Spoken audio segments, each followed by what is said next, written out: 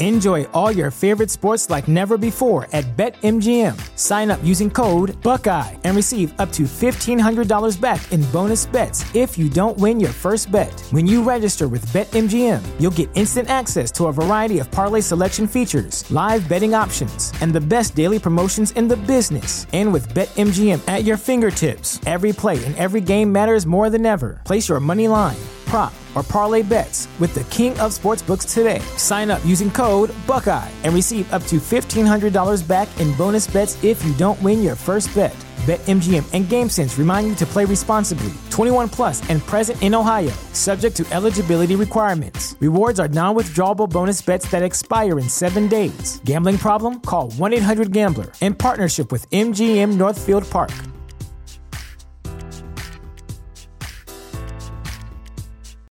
You know how to book flights and hotels. All you're missing is a tool to plan the travel experiences you'll have once you arrive. That's why you need Viator. Book guided tours, activities, excursions, and more in one place to make your trip truly unforgettable. Viator has over 300,000 travel experiences to choose from. Everything from simple tours to extreme adventures and all the niche, interesting stuff in between. So you can plan something that everyone you're traveling with will enjoy. Real traveler reviews give the inside scoop from people who've already been on the experiences you're considering. So you can plan with confidence. Free cancellation helps you plan for the unexpected. And 24/7 customer support means you can travel worry-free. Download the Viator app now and use code Viator10 for 10% off your first booking in the app. Find travel experiences for you. Do more with Viator. Support for this podcast and the following message come from Corient. Corient provides wealth management services centered around you. They focus on exceeding your expectations and simplifying your life. Corient has been helping high achievers just like you enjoy their lives more fully, preserve their wealth, and provide for the people, causes, and communities they care about. As one of the largest integrated fee-only registered investment advisors in the U.S., Corient has deeply experienced teams in 23 strategic locations. Corient has extensive knowledge spanning the full spectrum of planning, investing, lending, and money management disciplines. Leverage Corient's exclusive network of experts to craft custom solutions designed to help you reach your financial goals, no matter how complex they may be. Real wealth requires real solutions. For more information, connect with a wealth advisor today at Corient.com. That's Corient.com. Corient.com. History of Persia is a Hopful Media podcast production. This show is sponsored by BetterHelp Therapy Online. Life doesn't come with a user manual, so when life stops working for you, it's pretty normal to feel stuck.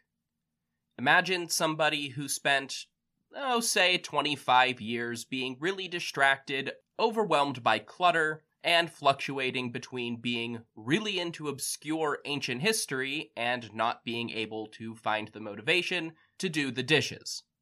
That person is me, and apparently, if there were a user manual to life, it might have told me that I have ADHD and should talk to my doctor about that.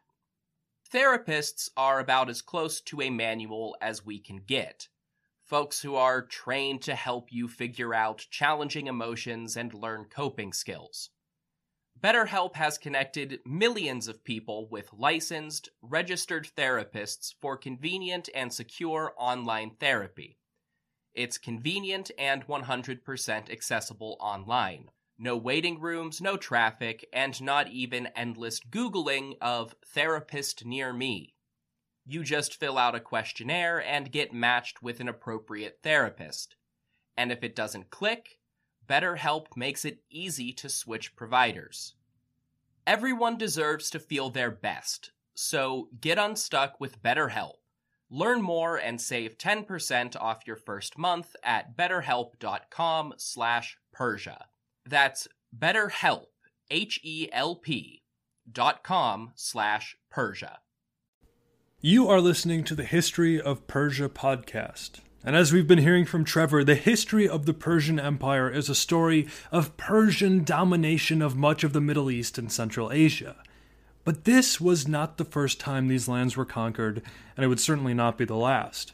I don't want to give too much away, but in the year 329 BCE, the important Persian city of Samarkand in modern-day Uzbekistan was conquered by some guy by the name of Alexander. But what's interesting about this city is that about 1700 years later, this same city, Samarkand, would be the glowing capital of an empire forged by a man known as Timur, or Tamerlane, or simply Timur. And Timur has gone down in history as a fantastic tactician, a man who supposedly never lost a battle, a great patron of the arts, and one of the most brutal conquerors of all time. From about 1365 until 1405 CE, Timur was almost constantly at war, building for himself an empire that stretched from modern-day Turkey to India, from Syria to the Russian steppe, and I want to know how and why this happened. If that sounds interesting to you and you want the story of Timur told by a guy who talks too fast and has loud neighbors, then check out my show, The Timur Podcast. Find out more about it at timurpodcast.com or listen to it in most places where you find podcasts. And with that said, take it away, Trevor.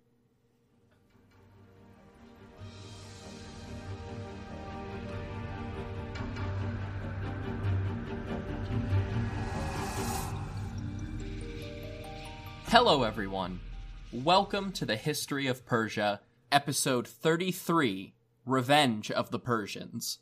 You just heard from James of the Timur Podcast. Even early on, this is a high-quality podcast about a fascinating figure and time in Central Asian history, which I highly recommend. Even if you're not going to start listening to the Timur Podcast right away, you should totally check out his website, timurpodcast.com, where James has posted a truly amazing world map that plots out the locations of dozens of the best history podcasts. It's really a phenomenal resource all on its own, but also check out his show while you're there. Last time on this podcast, I left us off in 498 BCE. After invading and torching the provincial capital at Sardis, the Ionian Greek rebels retreated to Ephesus along with their Eritrean and Athenian allies. As soon as they arrived at Sardis, a contingent of Persian reinforcements took off after the Greek invaders and intercepted them not far from their destination. The Battle of Ephesus swung decidedly in the Persians' favor, and the Greeks were massacred. The survivors fled back to their home cities, and the Athenians and Eritreans abandoned the war altogether. Despite this defeat, the general success of burning the Lydian capital at Sardis convinced other Greek cities to throw in with the rebels. So even as the mainland allies left, the remainder of 498 BCE saw Greek poleis all along the coasts of Anatolia rise to rebellion, from Byzantium in the northeast to the Carian port of Meuse in the southwest. The revolt would eventually spread to the islands of the eastern Mediterranean, to places like Chios, Thassos, and most importantly, Cyprus. In an ideal world, this episode would be all about the politics and intrigue of those cities rising up and making the decision to rally around Aristagoras and the other Ionian leaders of the revolt. Unfortunately, that's not what Herodotus bothered to record, and thus not what I am able to speak about today. Instead, we jump ahead to 497, to follow the Persian armies in their efforts to quell these uprisings. Why did they wait until the next year to do anything about the uprisings? Well, it seems likely that most of the Greek cities stopped paying their tribute and went into revolt in the autumn or winter of 498, and thus the Persians wouldn't have wanted to respond until the campaign season, which begins in the late winter or early spring of the next year. The exact sequence of events is not clear. Herodotus says that 4 Persian commanders set out to put down the various rebellions, but also portrays most of the campaigns in a linear fashion with one commander striking out right after the last. This doesn't make much sense, and the historian explicitly tells us that they each led separate armies, and makes clear that 2 of them acted simultaneously. So the most likely explanation here is that there was more overlap than Herodotus explicitly states, but as usual it's hard to know. Technically, the first campaign that Herodotus tells us about is the Persian reconquest of Cyprus, by the general, or Hazarapatish as generals were called, Artybios. But, given that I just did an episode that required a lot of exposition for a new place where we haven't spent much time, I'd felt like I should delay Cyprus for now. Instead, today's episode will follow the first couple of Persian offensives in Anatolia. In the aftermath of Sardis, 3 Persian generals assembled at what remained of the Lydian capital and met with satrap Artaphernes. These 3 were Doraces, Himaeus, and Otanes. Each was a son-in-law to Darius the Great, through daughters of the great king that Herodotus doesn't name. Although he is the one we'll spend the least time with in this episode, Otanes is the one who needs some additional details. Or rather, he's the only one I have any additional details for.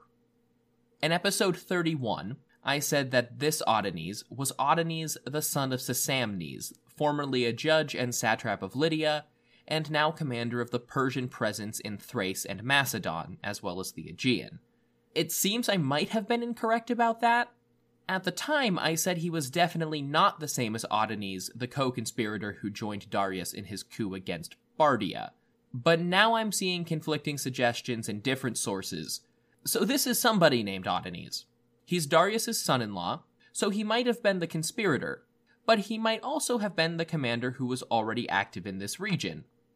On the full Achaemenid family tree, available from historyofpersiapodcast.com, I've listed them separately because frankly there's already enough incest and generation crossing on that diagram as it is. All 3 probably set out around the same time, and Otanes was actually probably the first one to see any combat, just given the general geography of Anatolia. But for the sake of narrative flow, I'll start with Doraces just like Herodotus. He went northeast from Sardis to the Aeolic Greek cities of the Troad.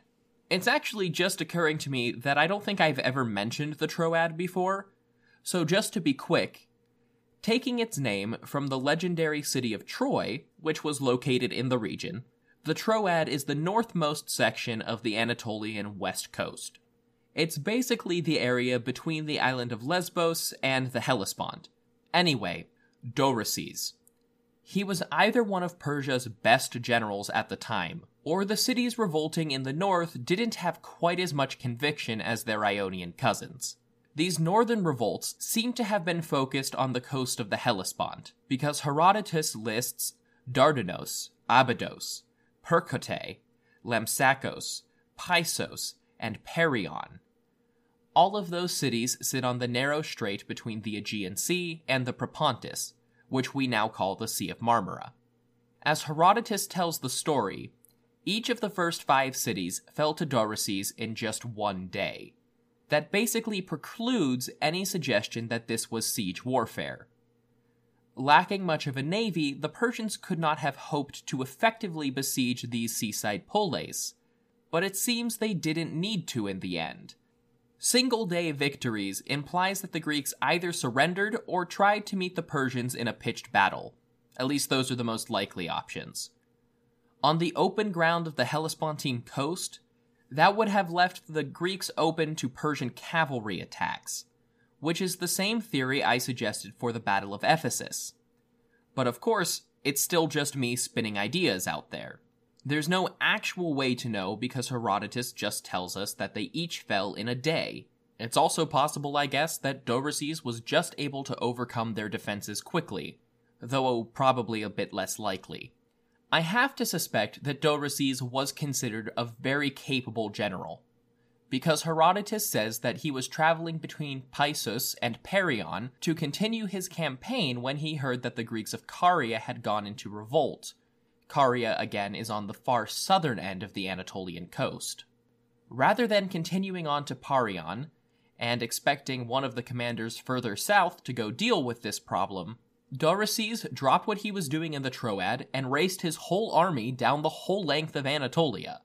Our second general, Himaeus, made his way to the Hellespont to replace Doraces.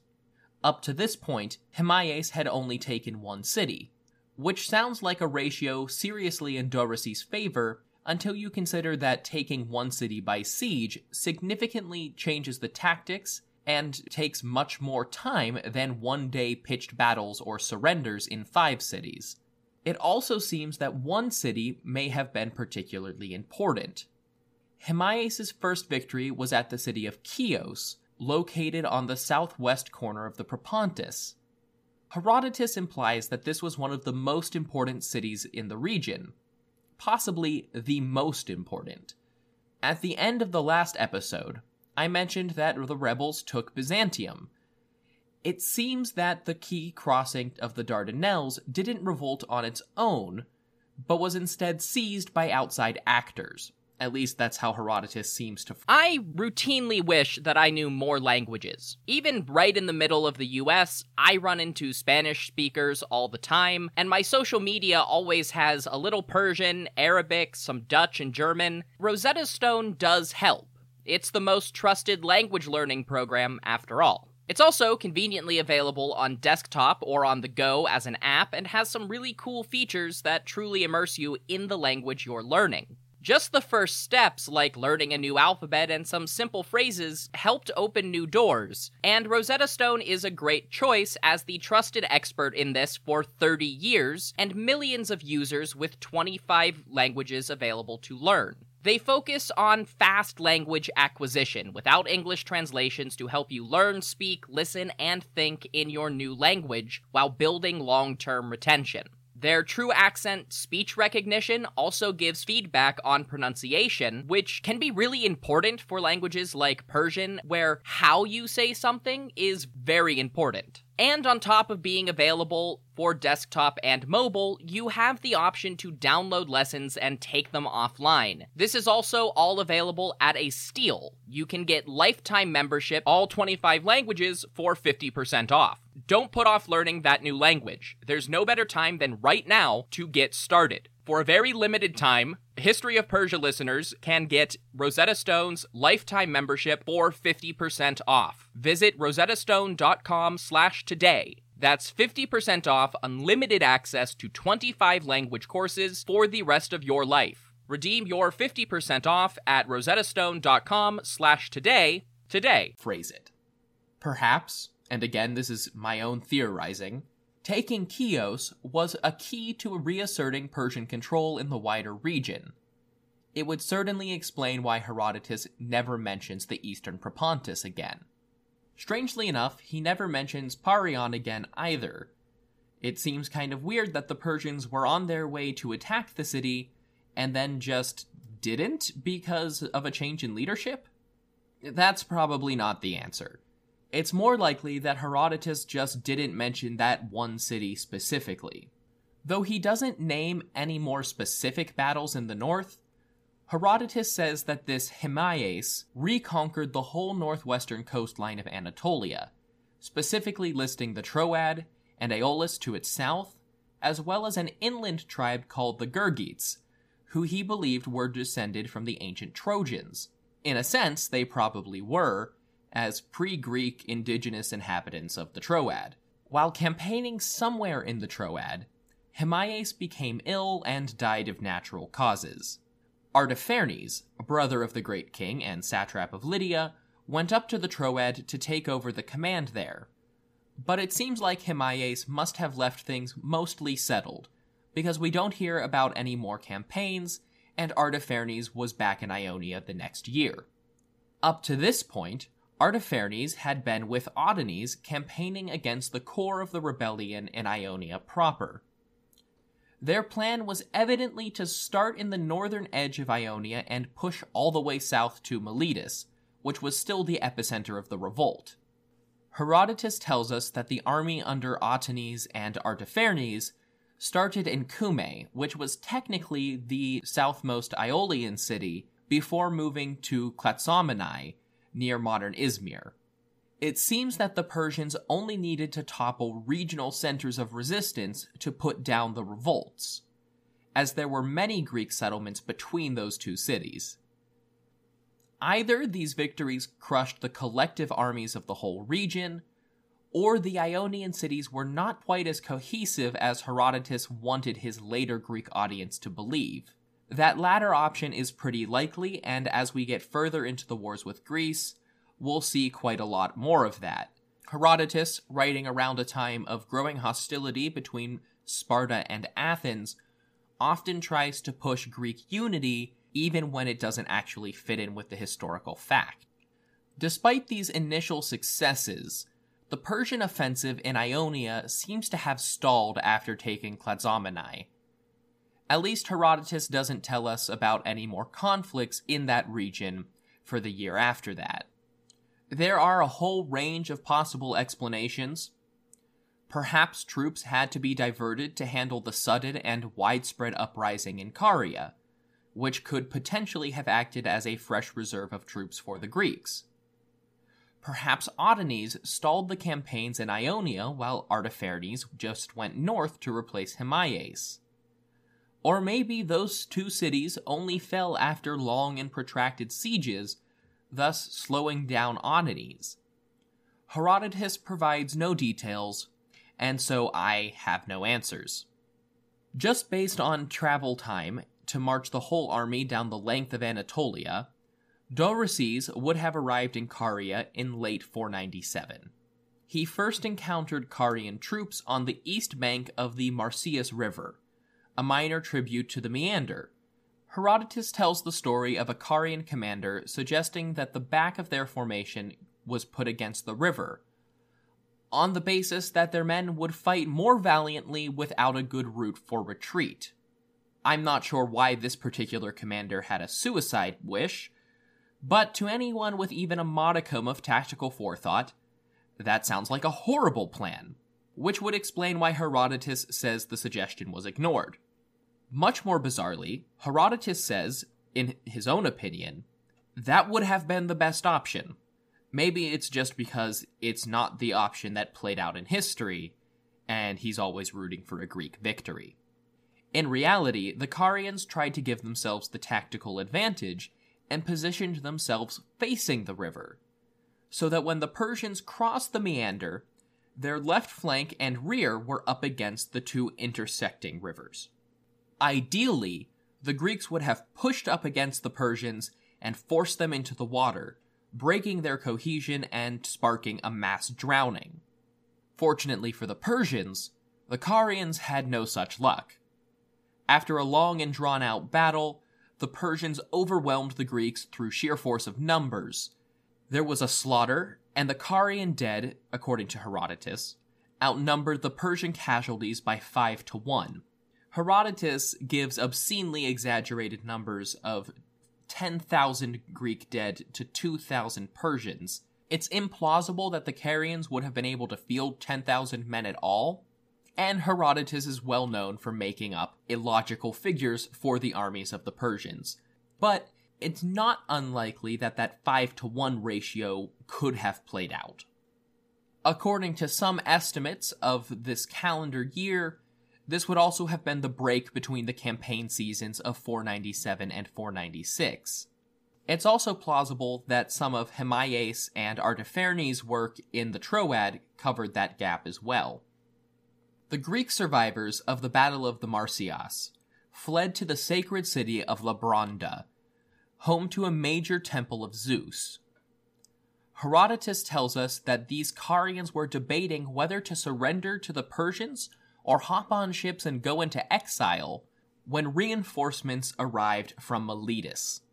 The Milesians stiffened the Carians' resolve and encouraged them to face the Persians again with fresh troops.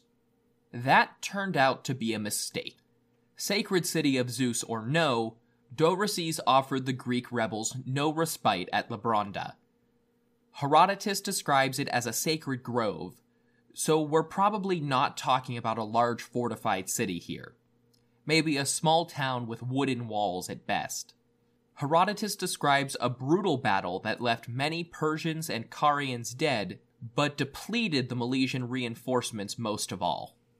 The Persians took over Labronda again, but the Carians got the last laugh in the end. Doryces continued south to subdue the rest of the region, but was ambushed by rebels near a town called Pedasos. The Carians attacked by night and overran the Persians with the element of surprise. Dorastes and his entire command staff were killed in the attack, and the Persian army in the south was broken. So far as we can tell from Herodotus, Caria must have remained in open revolt for several more years before the Ionians were defeated and most of the remaining rebels surrendered to the Persians. As the tide rapidly turned against the Ionians over the course of 497 and 496, Herodotus reports that Aristagoras got cold feet. This is the same Aristagoras of Miletus who initiated this revolt in the first place. The one so eager to throw off the Persians that he relinquished his position as tyrant and led the way for the Ionians to establish some form of popular government. But he saw the writing on the wall, gathered up a few of his favorite advisors and allies, along with a few ships of soldiers and settlers, and made plans for them to run for their lives. They made for Myrkanos in Thrace. This is the same Myrkanos founded by his father-in-law and former tyrant Histiaeus as a silver mining colony after Darius's Scythian campaign. He left a man named Pythagoras in charge of Miletus and set off. This is not the famous philosopher and mathematician, but just some other guy named Pythagoras. Herodotus says that Aristagoras was also considering fleeing to Sardinia on the far side of Italy. Personally, I think that would have made way more sense. It was somewhere far away from vengeful Persians, where he would have had ample opportunity to settle at the periphery of the Greek world. But apparently, Aristagoras was still drawn to the valuable silver buried under Myrkanos, even though Thrace was still theoretically Achaemenid territory. Not that it mattered. Sometime after arriving in Thrace, probably in 496 or 495, Aristagoras was leading his colonists in battle against some native Thracians who weren't quite thrilled with a new batch of Greek settlers. The Greeks were apparently trying to expand their little colony into neighboring settlements, and Aristagoras and his army got pinned down in a Thracian city. The Thracians attacked, and the Greeks were wiped out in their attempt.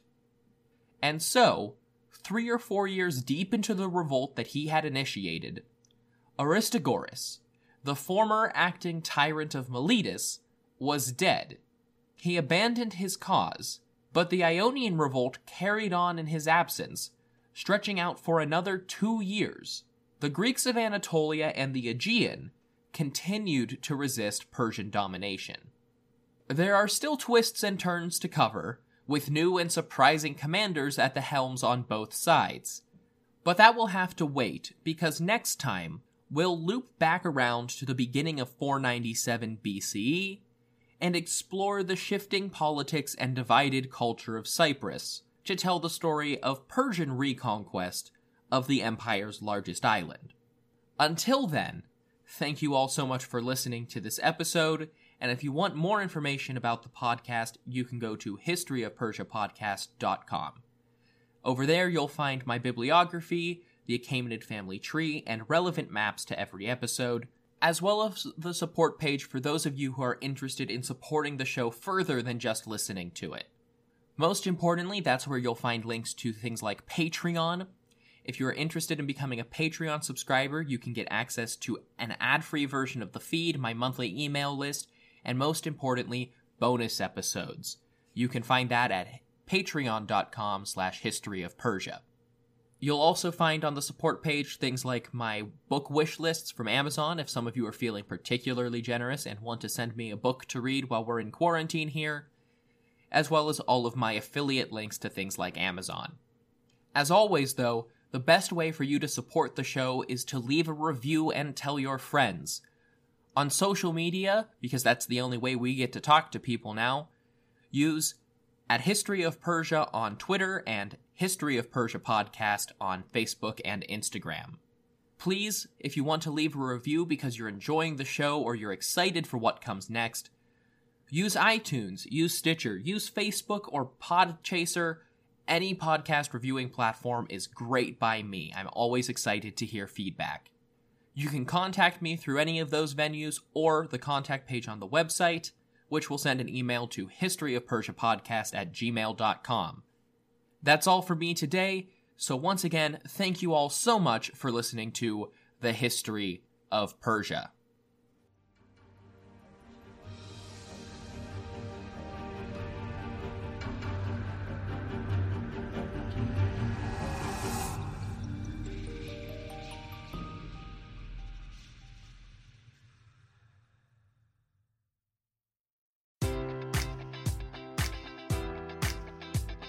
Enjoy all your favorite sports like never before at BetMGM. Sign up using code Buckeye and receive up to $1,500 back in bonus bets if you don't win your first bet. When you register with BetMGM, you'll get instant access to a variety of parlay selection features, live betting options, and the best daily promotions in the business. And with BetMGM at your fingertips, every play and every game matters more than ever. Place your money line, prop, or parlay bets with the king of sportsbooks today. Sign up using code Buckeye and receive up to $1,500 back in bonus bets if you don't win your first bet.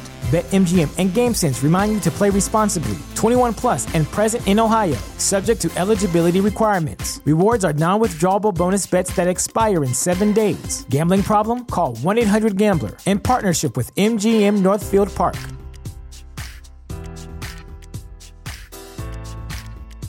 Support for this podcast and the following message come from Corient. Corient provides wealth management services centered around you. They focus on exceeding your expectations and simplifying your life. Corient has been helping high achievers just like you enjoy their lives more fully, preserve their wealth, and provide for the people, causes, and communities they care about. As one of the largest integrated fee-only registered investment advisors in the U.S., Corient has deeply experienced teams in 23 strategic locations. Corient has extensive knowledge spanning the full spectrum of planning, investing, lending, and money management disciplines. Leverage Corient's exclusive network of experts to craft custom solutions designed to help you reach your financial goals, no matter how complex they may be. Real wealth requires real solutions. For more information, connect with a wealth advisor today at Corient.com. That's Corient.com. Corient.com.